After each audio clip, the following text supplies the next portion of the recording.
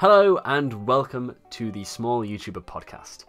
Each episode, myself and co-host Gazed will be speaking to a fellow small creator with under 10,000 subscribers to get to know them and to learn what inspires them to make content on YouTube, as well as potentially shining a light on some underrated channels. If you know or if you are a small creator on YouTube, please do get in touch via the link in the description. I'd love to make this a running series rather than just a one-off podcast episode, and I'd love to speak to you. My first guest for this very first episode is Dutch creator Cyrion Willems, who has roughly 1,000 subscribers on his channel.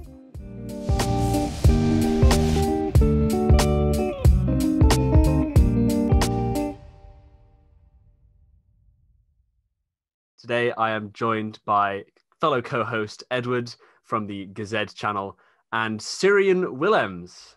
Hello there. Cyrion, welcome to the Small YouTuber podcast, the first episode. Thank you. An honor to have you as our very first guest, and hopefully this, we don't really know whether this is going to be sort of a running thing, whether people are actually going to watch this. This is sort of a pilot episode, but hopefully people get involved, and hopefully other people would also like to be guests, because there's lots of podcasts out there by sort of bigger channels, but there's not really any for, channels with under 10,000 subs around. So that's what sparked the idea for this whole thing. For people who don't know you and your channel, just who are you? Where do you come from? What is your backstory? Just in brief. You have a minute, or? Yeah, we've got a minute. We got plenty of time. All right. So my name is Cyrion. I am officially from the Netherlands, which is a tiny country, kind of like including a little ocean thingy, bordering the UK. Yep. Like we can almost see each other from, like, if we would be on the seaside and like we can wave. if we went down to Dover and sort of shot a flare up, we'd possibly be able to see. Might be able to see each other. So I am a filmmaker and director. That's my job, my full-time way of making money. And I've always done YouTube, like, for a very long time. I have a channel that's still running, and it's been running for almost 7 years. It's called Mokum Sessions. That was my first YouTube channel. It's still going strong. That one has about 10,000 subscribers. So okay. I'm not sure if I still fit in on that one. Well, it's just about 9.5, isn't it? So I think you just something like that. Yeah. It's like 9.8 or something. Yes. So I just still fit the bill. Yeah. So I've been doing a lot of YouTube consulting. I've been managing YouTube channels and stuff like that for brands and for, famous people and stuff like that. Ooh. So I kind of knew the trade, and I was always doing it for other people. And then last year I was like, you know what? Let's just try and do this for myself for once, and be the face of the thing. And that was for me also the most scary part, because I like being behind cameras. I don't enjoy being in front of them. It was very awkward and weird to me, especially in the beginning. But I thought, it might be a good challenge to, teach myself to do something like that. But I didn't go into it like with a completely blank slate, because I knew exactly what I was doing. I knew how to make good YouTube videos or like stuff like that, or I knew how to tell a story. Yeah. And so it wasn't like a super fresh start. Okay. And you released a video almost exactly a year ago, maybe just over, that said, I'm becoming a full-time YouTuber with 614 subscribers, which is quite the title. How is that going for you? Well, I kind of ventured off that a little bit, because I did end up taking a few jobs here and there.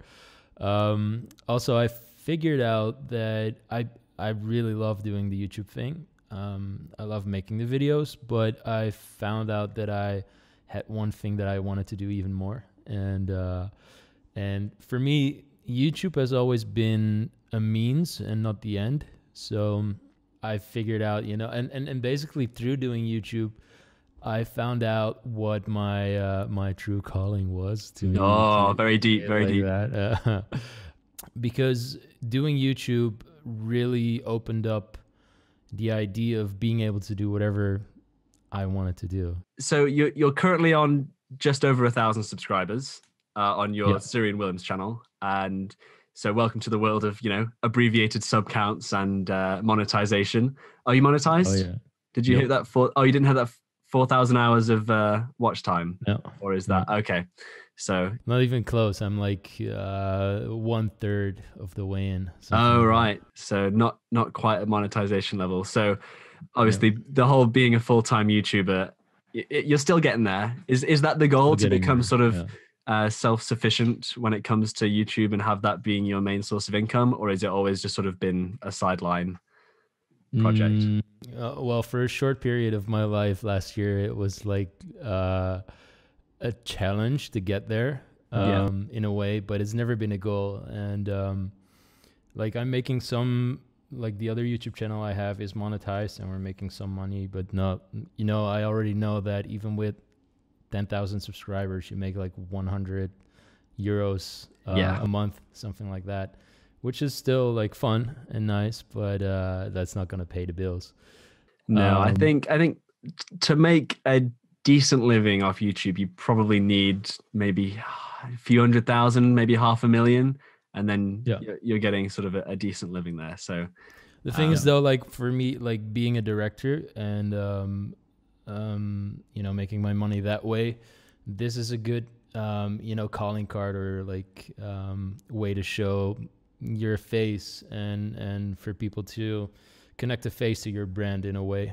yeah, it's almost like a portfolio. So you could just show people your YouTube channel and go, this is the sort of thing I'm making. And speaking of you being a director, you recently mentioned on your channel that you wanted to, that your goal for this sort of moment in time is to create your first feature film. Yep. How's that going? It's going. Are you still sort of in the We're writing stage, or are you actually in production filming it? I'm planning to start. We have a very tiny COVID-19 delay, but the Yes. plan was to start filming in 2 weeks from now. But I am currently quarantined because one of my clients I met with last Monday got tested positively for corona like the 2 days after we met. So I have to stay quarantined until this Friday. Yeah, And then unlucky. yeah, so we had like I had a lot of rehearsals planned this week and some auditions for smaller roles and stuff like that. And we all had to cancel most of that stuff. And Yikes. so we might have to delay a little bit, but yeah, it's definitely on the right track. The script is, it's very, very. It'll never be perfectly done. You're always gonna want to change stuff until the last minute, probably. But it's on the 8th draft right now, and it's starting to look like, feel like a really good or like it really is coming together. Cool.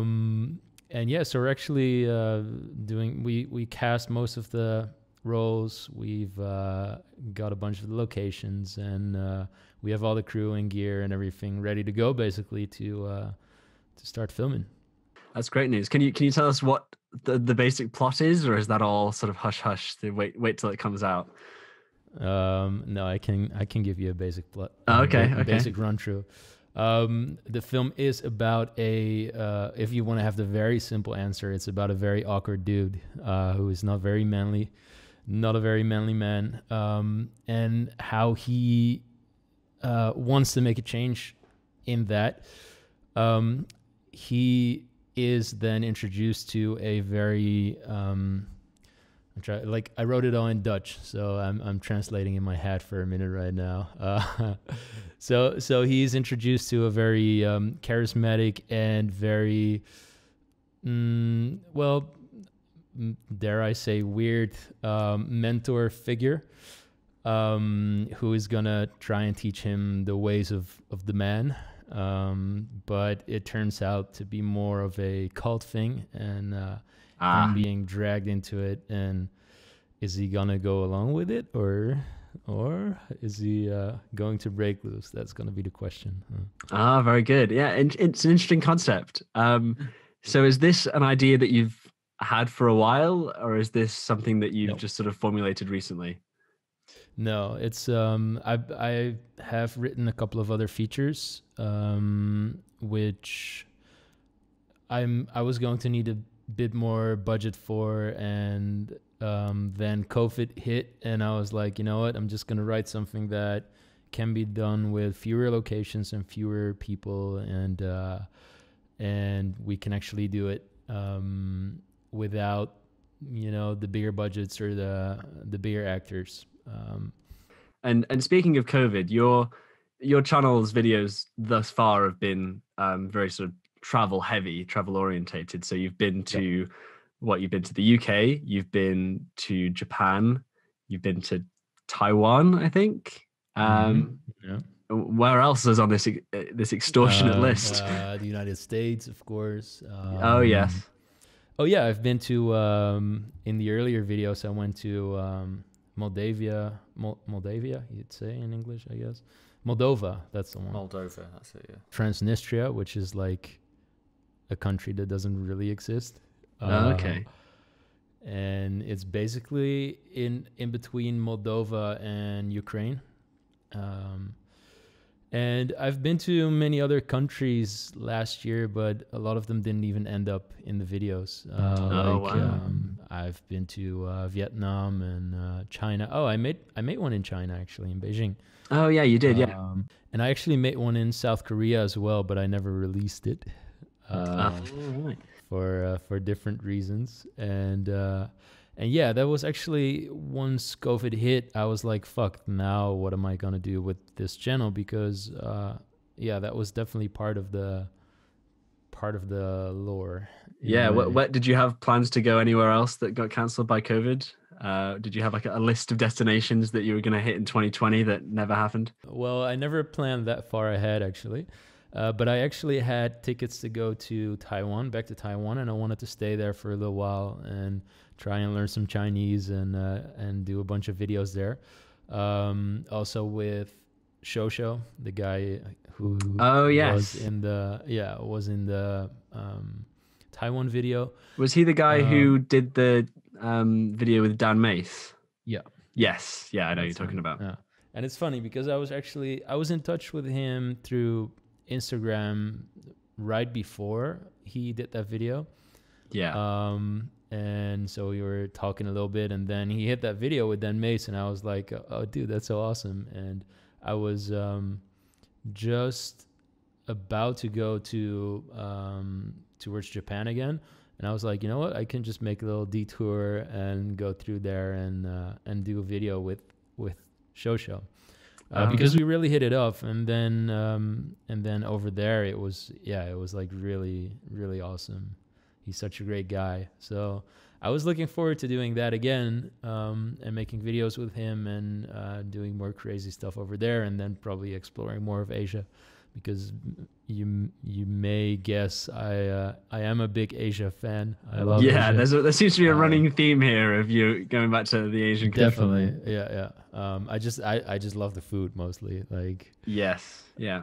Anything with rice is just I love it. Yeah, which country's got the best food? That's difficult, but I think my favorite food, but it's two places I've never been, is like Indian and Indonesian food. But I've never been in those places yet, but you can get that food everywhere. That is true. And is there any dishes from the Netherlands that you think the rest of the world is missing out on, or is the cuisine not something really to be jealous of? No, the Dutch food is like horrible. It's so bland, and like what we like to do is like boil a couple of potatoes and boil some vegetables and fry a piece of meat, and you put that on a plate, and that's it. That's like a very typical Dutch dish. We do have very great sweets. We're very good with sweets. Oh yes, yeah. We have like the syrup waffles and stuff like that, and there's like so many great sweets. But I'm not a big sweets guy, so I'm missing out. Yeah, but especially those syrup waffles. Whenever I travel to places like America or like Asia, I just fill up my suitcase with those, and you hand them out to people, and they'll love you forever. Yeah, those are really good. Anytime we go through the Netherlands, we definitely stockpile those, because those, mamma mia, Definitely. they're very good. Even I like them. Yeah. So these videos that you say that you filmed in like Vietnam, why did they not work out? Why were they not uploaded? The one in Vietnam I didn't get to finish. I was doing this thing where I wanted to do this thing where I was gonna hand out a shitload of meals to people, because in Vietnam, like, you see like all the homeless people on the street and like kids and everything, and but then like, there are places over there you can get like a full meal for like about £1 ish or €1. And I figured, if I'm just gonna spend like €50, that's like, for me, that's not a lot of money, but you can basically feed 50 people over there. But I was just having a tiny bit too little time, and I didn't get a full good story around that and everything. And Right. I'm very meticulous with my stories. I've also had a couple of unfinished ones in Japan, where I was doing one about Japanese Tinder, which is like very weird over there. Yeah.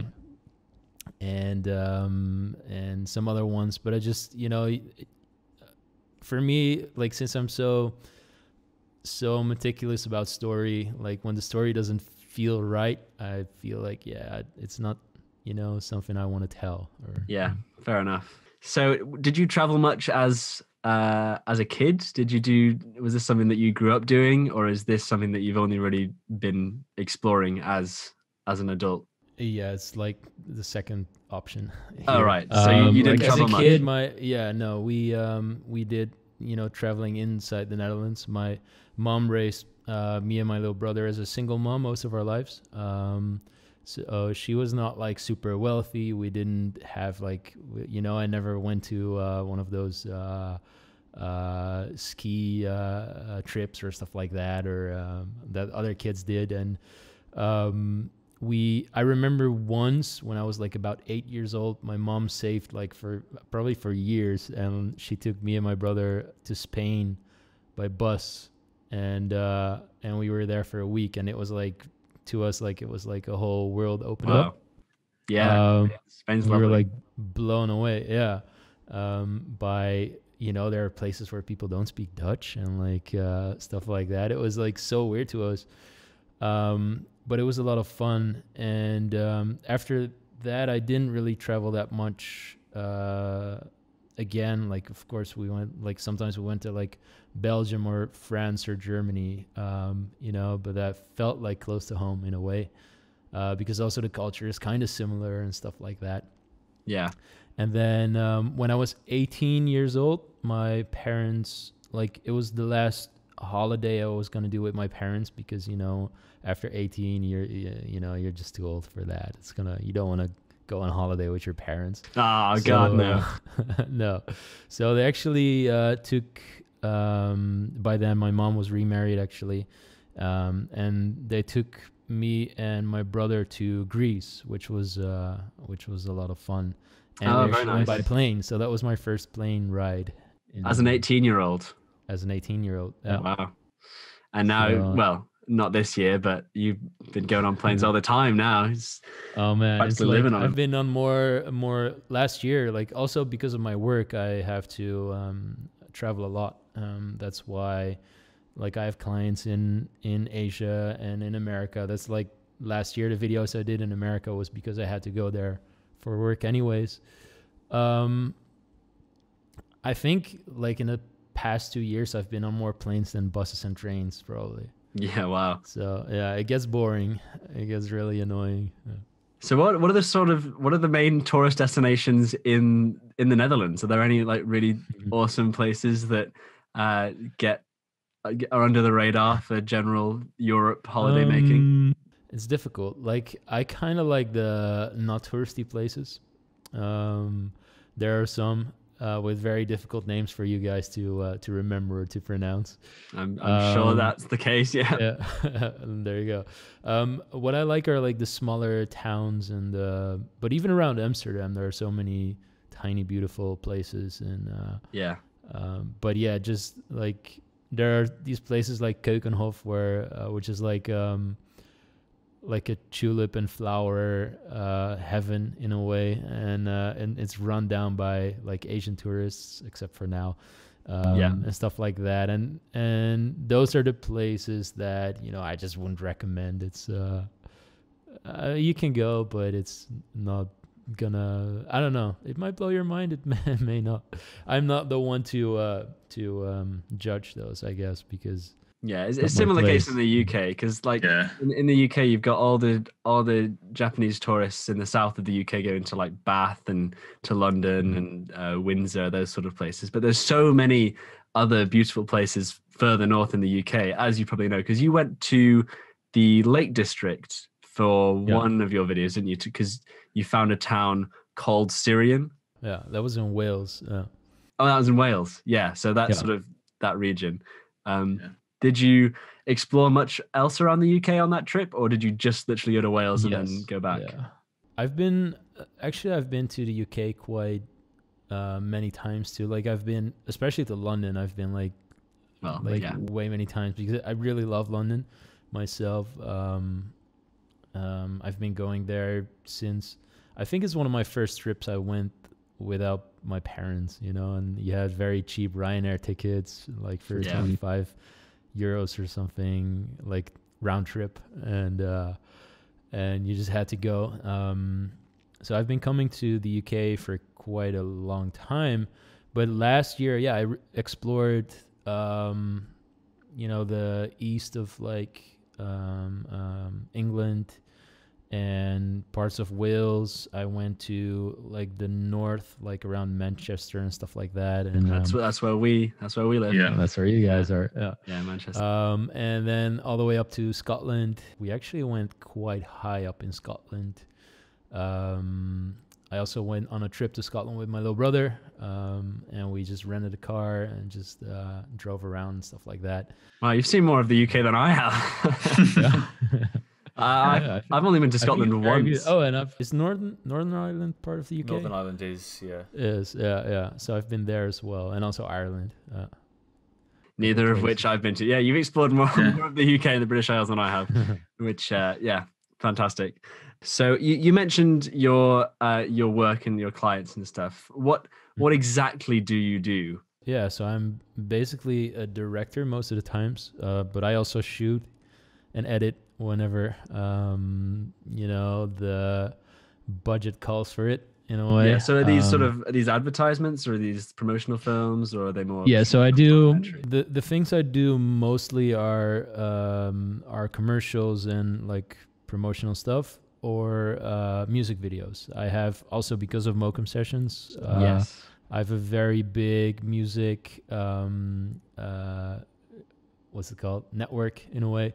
So like with Mokum Sessions, we work with all the big labels and big managers and artists and stuff like that, and because of that we have a lot of connections there. So I do a lot of music videos, which is a lot of fun. They're like kind of my favorite to do, because you actually get to be creative, and working with musicians is very rewarding, because they also just want to make something cool. They want to make art, and when you work with commercial clients, there's always the motive to sell, so there's always too many people involved and too many opinions on the table most of the time, which is fine, because as much as music is like crazy fun, it's also like way worse paid than the commercial stuff. So every once in a while, you just sell your soul in a way and do a commercial. But there's actually a lot of fun commercials as well. I've had a lot of like the American client I have, I'm like very fond of, because you know, when you do jobs like that, you find the motivation in something else, and most of the time that's like the people you work with, and there's like very nice people even in the commercial world. Yeah. So are you fairly musical as well? Or because I mean you make a few songs in your own videos, like you play the guitar and sing a little ditty. True. So what instruments do you play, or have you done music videos for yourself? There are some actually. If you, really? If I dig deep enough, the rabbit hole, right? yeah. Okay. They're pretty old though. I used to actually, before I became a filmmaker, I actually had this dream of becoming a rock star. In a way, like everybody does. I wanted to make music for a living, and that's actually how I got into making films, because I wanted to be a musician. I needed the network. I was like, I'm gonna need to know a bunch of like labels and managers and promoters and stuff like that. And that's why I actually started the Mokum sessions, because I figured, if I'm just gonna add value to the industry in a way, I'm just gonna be able to get to know all those people.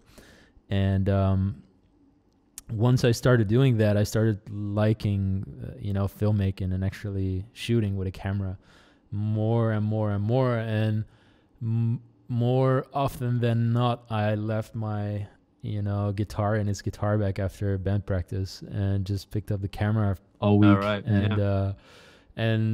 Started playing with a camera way more than with the guitar. So interesting. Sounds good. Yeah, that grew and grew, and then I actually made a career out of that. Are there any instruments that you wish you could play that you never learned to or haven't learned to yet? I don't know, like there's so many cool ones, I guess. I can play a couple, but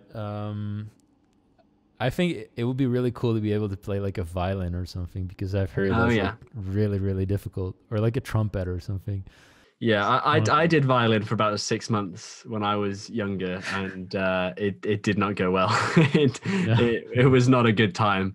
Everyone just wore earplugs for that entire period, because it takes a lot of practice to get that to sound good. A bit of a cliche question, but who are your biggest inspirations on YouTube? Which are your favorite YouTubers? Well, one of them is like a very, very classic one that everyone has, and that's Casey Neistat. Of course, everybody. Is, but he's also like the grandfather of or the godfather in a way of YouTube, especially vlogging. Leader. I don't want to be like super hipster or anything, but I was there from the beginning. Oh, really? You were there on the very first vlog? Yeah, well, even before that, wow, long before that, he made especially those are my favorite videos, the ones he made before vlogging. Because, and I think the videos I make now are kind of inspired by those older Casey Neistat videos as well, because he is so good at telling a story. And, yes, he is the story. All his videos over there were just like so rounded, and I think this was probably back in 2014, I guess, when I started, following Casey. That's like because he started the vlog in 2015. Yeah, something like that. Yeah, just before that. And so he was definitely one of the main inspirations for doing YouTube in the first place as well. Then one of for Mokum sessions, the biggest inspiration was Mahogany sessions. I don't know if you've heard of those. No. They're actually from the UK, and they're probably one of the biggest music channel sessions in on planet Earth. And I've actually met the owner of Mahogany Sessions as well, and he was a big fan of the Mokum Sessions. So that was that was a great compliment, or a great yeah. Oh, that's really cool. It's good, yeah. Yeah, that was pretty cool to hear. That would be the same as like Casey Neistat coming up to you and saying like, "Hey, yeah, I like your videos." Yeah, that would be pretty cool. I mean, I've been to 368, which is his studio in Cool. New York, but that was about a week after he moved to LA, so I just missed out on that. Yeah.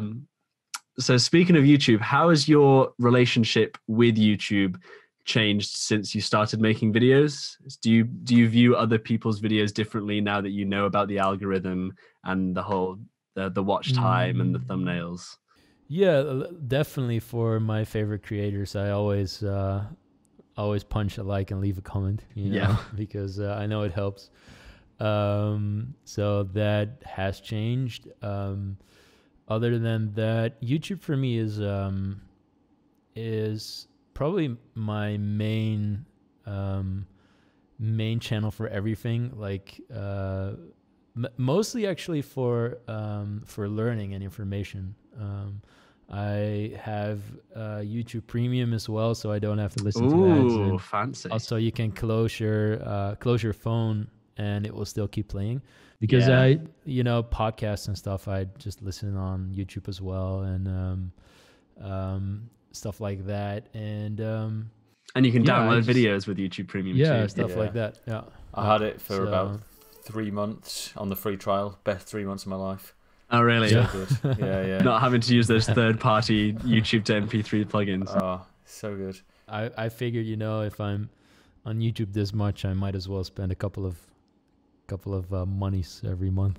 Yeah. I've considered it, but I just deal with the ads. I can't afford it yet. There you go.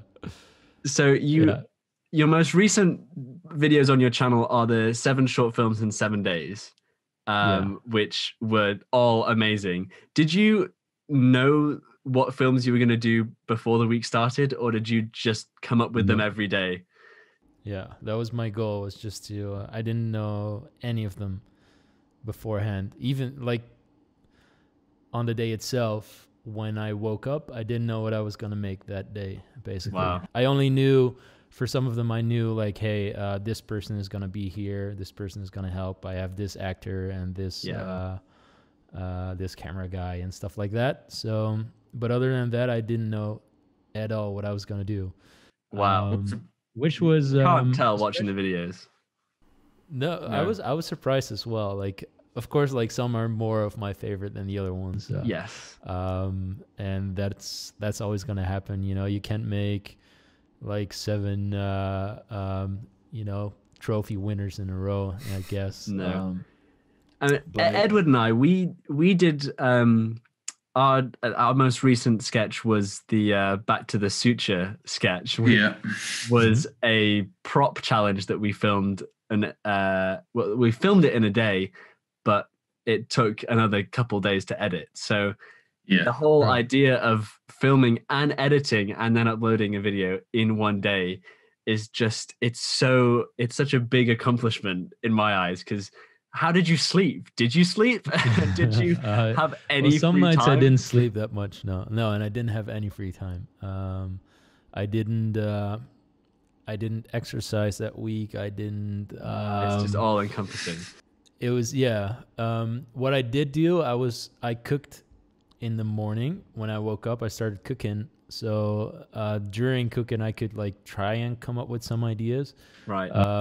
So because I didn't want to resort to like eating crap all day, because I knew, if I'm not going to exercise and sleep terrible, like at least I should be eating healthy in a way. Yeah. So I figured, if I just cook like healthy food, I can just eat that all day long and don't have to cook and waste time on that. Yeah, that's a good idea. So that was my only moment of like peace every day. Like it's like I love like I love cooking in a way. Like I'm not a chef or anything, but I just love the action of like cutting vegetables and stuff like that. And It's the little things in life. It's the minutia. It's very meditative. Yeah. So yeah, I've been doing a lot of that, but other than that, I didn't sleep. I slept like probably like 6 hours a night maybe, but some of the videos I uploaded at like 3 a.m. or something,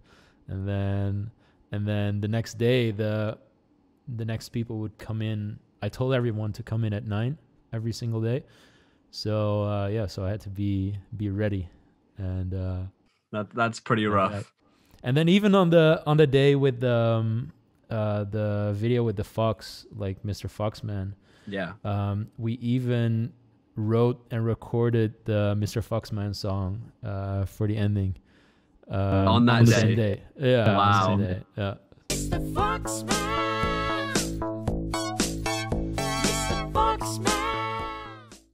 And that was actually me repping as well on the. Oh yeah, that is that's a lot to do in 24 hours. Not even. Yeah. So I was very surprised how well it turned out. I was very anxious at the beginning, like, damn, am I gonna come up with anything, or is it gonna also, when you know, we all must have felt that. I think you guys do too. Whenever you're about to create something, you know, or you're still putting it out online, and you always have this feeling like, hey, are people gonna enjoy this? Are they gonna like it? You know? And also for me as a director as well, I'm like, if I really put out on YouTube, then if people might stumble on it, you know, whenever they're Googling me like, oh, hey, what is this guy doing as a director? And they see this very terrible short film. I'm like, I don't want that to happen. So yeah, it's definitely nerve-wracking in a way. Yeah. Did you learn anything during that week of like how to best streamline the filmmaking process? Were there any sort of methods and workarounds that you figured out to just get that as fast as possible? I think that if I wasn't very experienced with doing these kind of things, I wouldn't have been able to pull this off. Yeah. But I think the most important thing is just, you know, calling your deadlines. So just being like, you know, at 4:00, I definitely have to start editing. So before that, so definitely being very strict with that. And, you know, the difficult thing was, especially when I had friends over to help who I didn't spoke to in a while. And then also those friends hadn't spoke to each other in a while. Right. Yeah. Try to. Yeah. So, and then you have to be like, hey guys, you know, I don't want to be an asshole, but, you know, let's do the chit chatting later and just keep going. So you have to be, sometimes you kind of have to be a charming asshole to be a director anyway. So that's developing those talents as well as working to a creative deadline is it is a good exercise. But possibly 7 days in a row is slightly overkill. But you managed it, and they all turned out really well. So it's a very impressive feat. And the thing is that I just really like pushing myself in that kind of way, because that's where magic happens. And of course, not every video is going to be amazing, but I actually did a couple of things that I was really surprised of, you know, me being able to pull that off. I especially like the first one, which I did everything by myself for, like, it was just me, so I acted and I directed and I that was the one in the car. In the car, yeah. Also, like, I was shooting in that parking garage, and I had to run out of the car every 3 minutes to activate like the light sensor over there. So I could like activate the thing and then do a take real quick, and then my camera would shut down and stuff like that. It was like I didn't really have to fake the anger. The anger I had. I was like so angry at my camera and everything, and but I was really surprised with how well it came out. Yeah, something like that. You do need another person on set to help you out. Yeah, it would have probably helped, you know, if you can focus on the acting or stuff like that, so you can, you know, focus more on the emotions, because now I'm like, taking care of everything. And but it's I was just very happily surprised with how it turned out. Yeah, is there any advice that you, as your current filmmaker, would give to yourself when you were just starting out playing out with those cameras? Is there any like just tips that you wish you knew when you were first starting, which may help some of the if there are other small YouTubers watching this, some tips to keep an eye on? Yeah, that's always such a deep question, I like that one. Yeah. The most important thing is something I actually always did, and that's for me, it's just jumping in, just go do it. Yeah. And I've always done that. That's like with the Mokum sessions, for example, was literally like the first session that's on the channel. I invited an artist to come and play, and I literally watched like a YouTube tutorial before I recorded that, like oh, what's like good composition and stuff like that. Nice. And after, I didn't know how to edit it or anything, and that's what I did after shooting. I just looked up tutorials, like, okay, how do you edit this? Yeah, fake it till you make it. That's yeah. So that's it. one thing I've always really believed in, and that's always pushed me to go to the next level. And always, I've always been able to advance my career in that way as well. Another thing would be, I think, yeah, definitely, like, don't be afraid to put things out and collaborate with people to that's one thing I've definitely in the beginning I was I would hide stuff more, I would create something, and like when I was watching those Casey Neistat vlogs in the beginning, I made some of those vlogs for myself as well. Oh, really? And I never put them out. Like, I just, left them Do you still have them on a hard drive somewhere? I have a bunch of that stuff. Oh, you do? Yeah. Okay. Yeah. That might be funny to do like a reaction video in the future. Yeah. I will definitely do that one day. Yeah, for sure. Because that's something I used to do a lot. And for example, when I would write I saw that this year as well with writing the feature script. I didn't hide that I was doing it. And I took out the script and I actually collaborated with a bunch of people who definitely helped me make it better. Which is something I didn't do like 7 years ago when I started filmmaking. Yeah, so letting other people, announcing it publicly sort of gives you the, not necessarily pressure, but it gives you the motivation that, oh, I've announced this, I got to see it all the way through. But also, asking other people to collaborate is a good tip for those people listening for advice. Because having multiple voices is always useful in this sort of thing. Yeah, you will learn that, the more people you do it, not always, but the more people you, the more brains that are working on the project can actually, add to it. And even if it's just a tiny thing, and that was like with the 7 days short films as well. Like, for example, on the Mr. Foxman Day, that was like the sound guy came up with that idea to record that song, and he also came up with that idea to, in the end, have the Fox guy actually, throw the water on the bench, and that made it so much stronger, because without that, it was just a funny thing with the guy and the face in the sky and everything. But that was actually like kind of a plot twist in a way, and it's so great that even, he was there to hold the boom, and even so, just listening to everybody around you and not being afraid to, just being open to ideas coming from other people, is definitely a very good idea. Yeah, that's really good advice. So don't forget about that one. One question I have always wanted to ask you is, how did you find my channel? Because the first time I noticed your channel was because you commented on like an answering comments video of mine or something, and I responded to it in the next answering comments video. And then I checked out your channel. I was like, oh, these are really good videos. Who is this guy? How did he find my channel?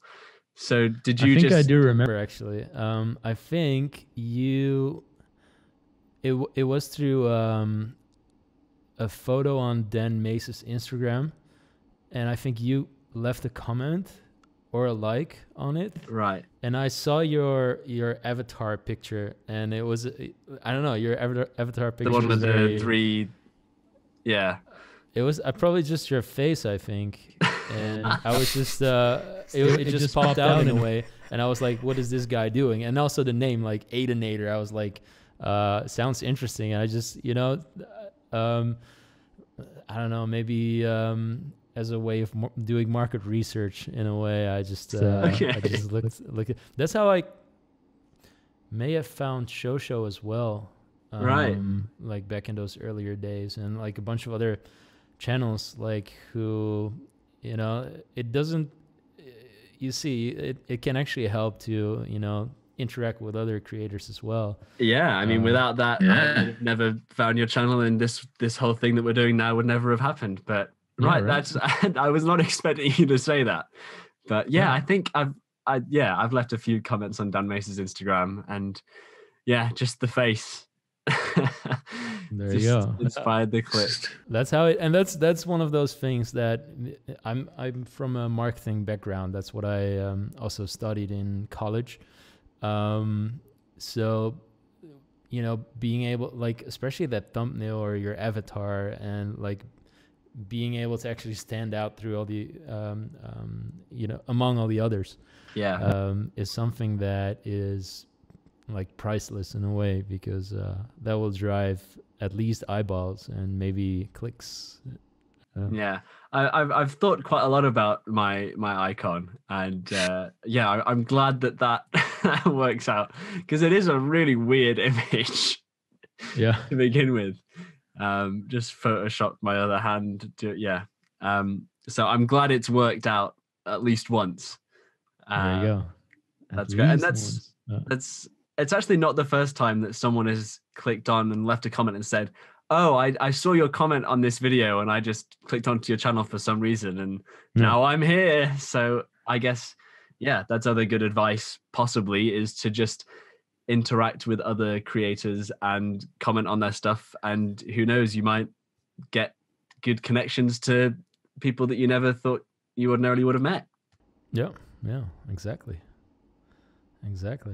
Edward, do you have any other questions? Yes, I think I remember seeing in one of your videos you say you speak a lot of languages. How many languages can you actually speak? Okay, so in order of how good I speak them, right? Probably Dutch is my first, then English, obviously, because otherwise we wouldn't be having this conversation. Yeah. Then probably German and Japanese are like similar competence levels. Yeah. German is because you just have German in school, and so we've always learned that. It's very similar to Dutch as well, so not that similar, but similar enough to for it to come very naturally. Right. Japanese, because I've lived there a couple times, and I really like Japan, and also the culture and the language mostly, which is funny. I'm kind of a language geek in a way. Also, there's gonna be a bunch of stuff about language in my feature film as well. It always sneaks in. Oh, right, yeah, dropping little hints there. Okay. So those, and then Spanish. I can have normal conversations in Spanish, but it's a bit rusty now, I guess, also because of COVID. You don't travel and everything, and not much practice. But this is, I've dated a couple of Spanish speaking girls, and from all over the world, and right. Spanish is also one of those languages that, I don't know, it's just really awesome. And then I do understand French well enough to save my life in a situation where To order a croissant, yeah, stuff like that, or find your way, or like Yeah. even have like simple conversation to meet people or stuff like that. I can do that, but it's also very rusty, and I'd say those are the ones. And then I have like these things where I did this video about learning Russian and stuff like that. Yeah. And I still remember those words, but it's not enough to have like a conversation or stuff like that. Yeah. So you do still remember some of the Russian that you learned? Because I think it was just a week you spent learning Russian. Yeah. And you still know a lot of it. That's impressive. I still know how to say "А пожалуйста, сэр, опустите пистолет," which basically it meant like please lower your gun, something like that. Which is could be very useful, is, you know. yeah, very useful in Russia. That could save your life. Yeah. Indeed, it could. Yeah. It might get a good laugh out of them if they don't expect that. Yeah. Yeah. Taken by surprise. I mean, that's a lot of languages, and that's a lot more languages than I know. I mean, I did French for a few years, and I've forgotten most of it, as with German and Spanish. So I could not have a very long conversation in any of those three languages. Yeah. So your ability to know all those languages is beyond any scope of my imagination. Well, you basically have to be motivated intrinsically. Like when I was in school, I really hated languages, like really, like with a passion. I failed German. French was fun for me when I had two friends in my class who we did bets with, like who would get the highest mark in French for that, week's test or something like that. And we would always bet like for chocolate bars.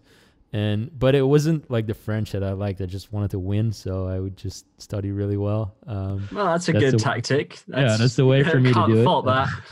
There you go. That's good. And the same with I've actually failed English once, and I had to get like extra like summer schooling and stuff for English. Right. But actually, in school here in the Netherlands, we learn English with a British accent.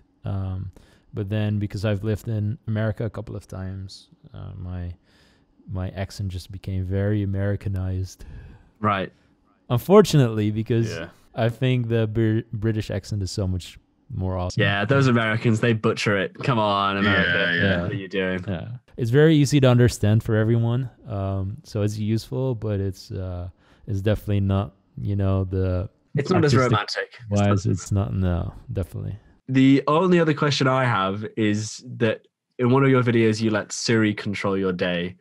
How do you think that video might have been different if you had used Cortana or Google Assistant or Alexa or whatever Bixby is for Samsung? I think probably like Google Assistant or Alexa would have had a much more pleasant day. Yeah. Siri like never does what you want. No. And I think Siri is more of a gimmick than actually a useful thing. Mm-hmm. But that's also what made the video probably more fun, I guess, because if you had just a normal day, it might not have been as entertaining. But like with Google Assistant is actually very good. I think I remember I think we have it in our car and it works so well. It always does what you want. And then Siri always f***s you over. Yeah. Edward, any other questions at your end? Yeah, so your whole channel slogan, I guess, is "F the comfort zone," which I do like that. So in each of your videos, you're sort of pushing the boundaries further and further. What video would you say is the best example of you just going out of your comfort zone? Probably all of them, but the biggest one, definitely without a doubt, has to be the Japanese horror house. No, I knew you were going to say that one. Staying the night, yeah, that one. Still, to this day, I'm like, why the hell did I even do that? And I wouldn't for the life of me go do it again. and it's the one that I've been genuinely scared, throughout most of the making of that video. Whereas the other ones, asking strangers to have coffee with you was very awkward and stuff, but and it was definitely outside of the comfort zone, and doing the street photography, and where you walk up to people and be like, hey, can I take your photo, is weird and awkward. But that house in Japan, and like at night, and it was raining, and there was lightning, and it was like October and Halloween was nearing, and the house was right next to a graveyard and stuff like that, and it was just, oh my god, Spooky. I still have nice. like, I don't have nightmares from it, I guess, but yeah, it still gives me the creeps when I think about it. Well, that's everything I had written down. I think we've probably gone for just around an hour, so this is a something like perfect time to wrap things up. So thank you very much again, Cyrion, for joining us on this first episode of the Small YouTuber podcast. Welcome. I'm honored to be your first guest. If anybody's watched this far, I highly recommend checking out Cyrion's channel if you haven't already. And is there anybody that you would that you have in mind that you potentially might nominate for being a future guest on this podcast? Like the below 10,000. Yeah. channels. Like whenever people would ask that before, I would say you should check out Aidenator. So Hey, thank you very much. So yeah, it's difficult to go with another one, but there's definitely a couple around. Yeah. And if you or anybody that you know fits that category, let me know in the comments, or I might do a Google form or something along those lines that people can sign up if they know anybody or they themselves would like to be a member. Because there's plenty of small channels out there. It's just because they are small, it's finding them is the main issue. Definitely. Because there are plenty with interesting stories to tell who are, trying to be the next YouTuber or just trying to have fun. And it's just trying to find them. So I've got one or two others in mind that I might reach out to. But if there's anybody that you can think of or anybody that you find in future, same with you, Edward, or if there's anybody watching, let me know, because this has been a really interesting chat. And thank you again for having the time. I mean, obviously you probably do have quite a lot of free time being in quarantine. So yeah, in a way, yeah. I have a lot of stuff to do, but yeah. Okay, well, we won't take any more of your precious time then. That's all right. Thank you for having. For you, any day. Oh, thank you very much. Thank you for being on. Thank you for watching, and I'll see you next Sunday. Yeah.